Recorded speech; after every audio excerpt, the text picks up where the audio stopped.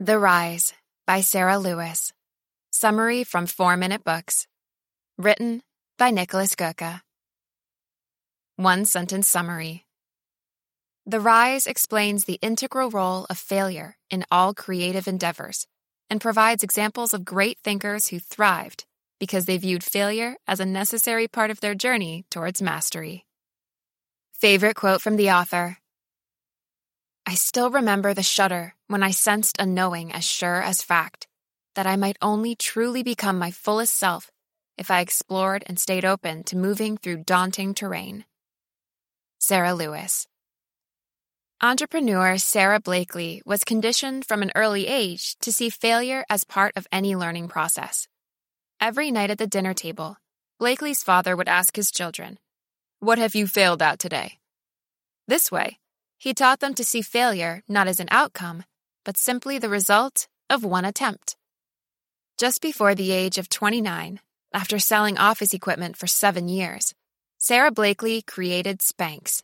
The girdle-redefining line of women's hosiery propelled Blakely to become one of the few women billionaires who created wealth without aid from a husband or inheritance.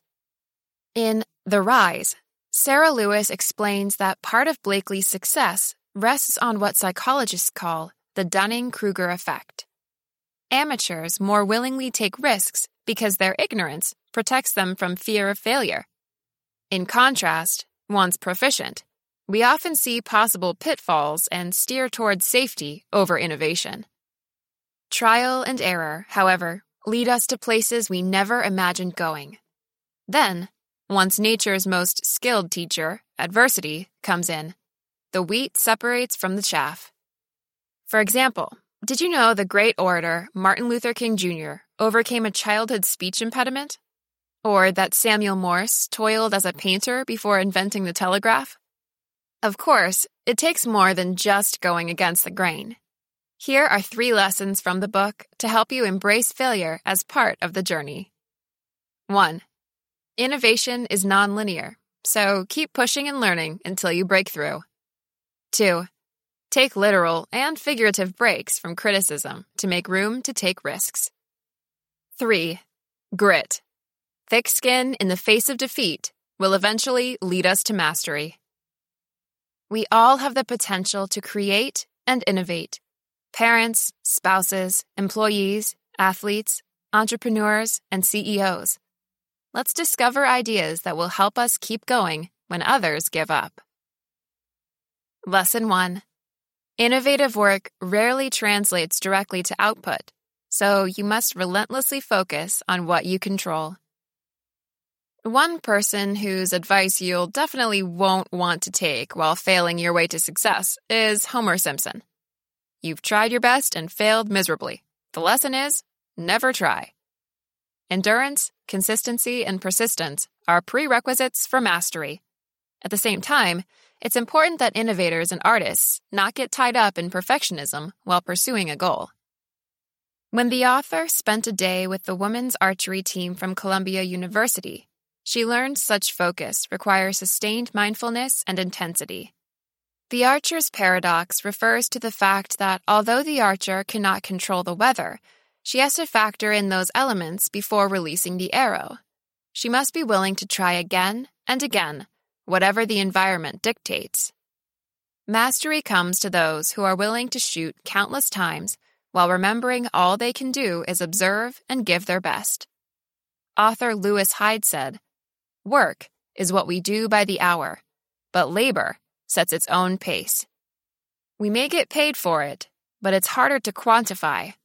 Writing a poem, raising a child, developing a new calculus, resolving a neurosis, invention in all forms, these are labors." Lesson 2. Mental and physical space away from criticism makes room for creatives to take risks. The gap refers to the space between what you've achieved and your potential to achieve more, while in the gap, it makes sense to separate yourself from your critics so that you feel safe taking risks. The playwright August Wilson wrote on napkins in restaurants. When a waitress asked him why he wrote on those instead of paper, he replied, "Because it doesn't count." Writing on something easily discardable gave Wilson the freedom to explore and crumple the napkin without judging himself. However, isolation must eventually come to an end. Otherwise, you'll lose touch with reality. Florentine painter Pontormo spent 11 years working on a portrait in the 16th century. Neither the painter nor portrait survived such solitary focus. Criticism and pressure eventually play a crucial role in the growth of a creator and their projects. Leonard Bernstein advised, "To achieve great things, two things are needed: a plan and not quite enough time." In the beginning stages, however, too much heat will burn out the artist. Whatever creative work you do, managing the gap between your actual work and your vision of what could be is hard enough. So first, make sure you are satisfied with your work, and then let the chips fall where they may. Lesson 3. Using your critics to become better requires grit, but it's worth it. The director of Iowa University's world-famous writing program has noted that the writers most likely to achieve success are not those with the most natural talent. It is the individual who sits down at the keyboard day in and day out. When one article, short story, or novel is complete, the pro writer begins the next project. They might glance back, but they'll always keep moving forward. Any artistic or innovative endeavor leaves the creator open to criticism. It is impossible to please everyone, especially when you're asking people to step away from a long-held belief or way of doing things. In this context, grit means being able to listen to criticism, assess its validity, and incorporate any relevant changes into future works. As a painter, Samuel Morse spent years stretching canvases, readying them for paint. He may never have become wildly successful in this field, but his experience eventually led him to transform stretcher bars into a telegraph machine. Over 20 years, he used every criticism to reframe the objects he was working with, until he created something the world had never seen before. But that changed everything. Grit requires a mix of internal strength and environmental factors, but at the end of the day, it's what truly encourages creators to keep going. The gritty artist, entrepreneur, or athlete is the one who'll succeed. The Rise Review. The Rise will instill you with a can-do mindset without glazing over the fact that the bumps in the road are a part of the journey. Sarah Lewis curates personal, historical, and current-day stories of individuals whose paths may not have been straight, but certainly inspire and encourage us to strive alongside them. Who would I recommend the Rise summary to?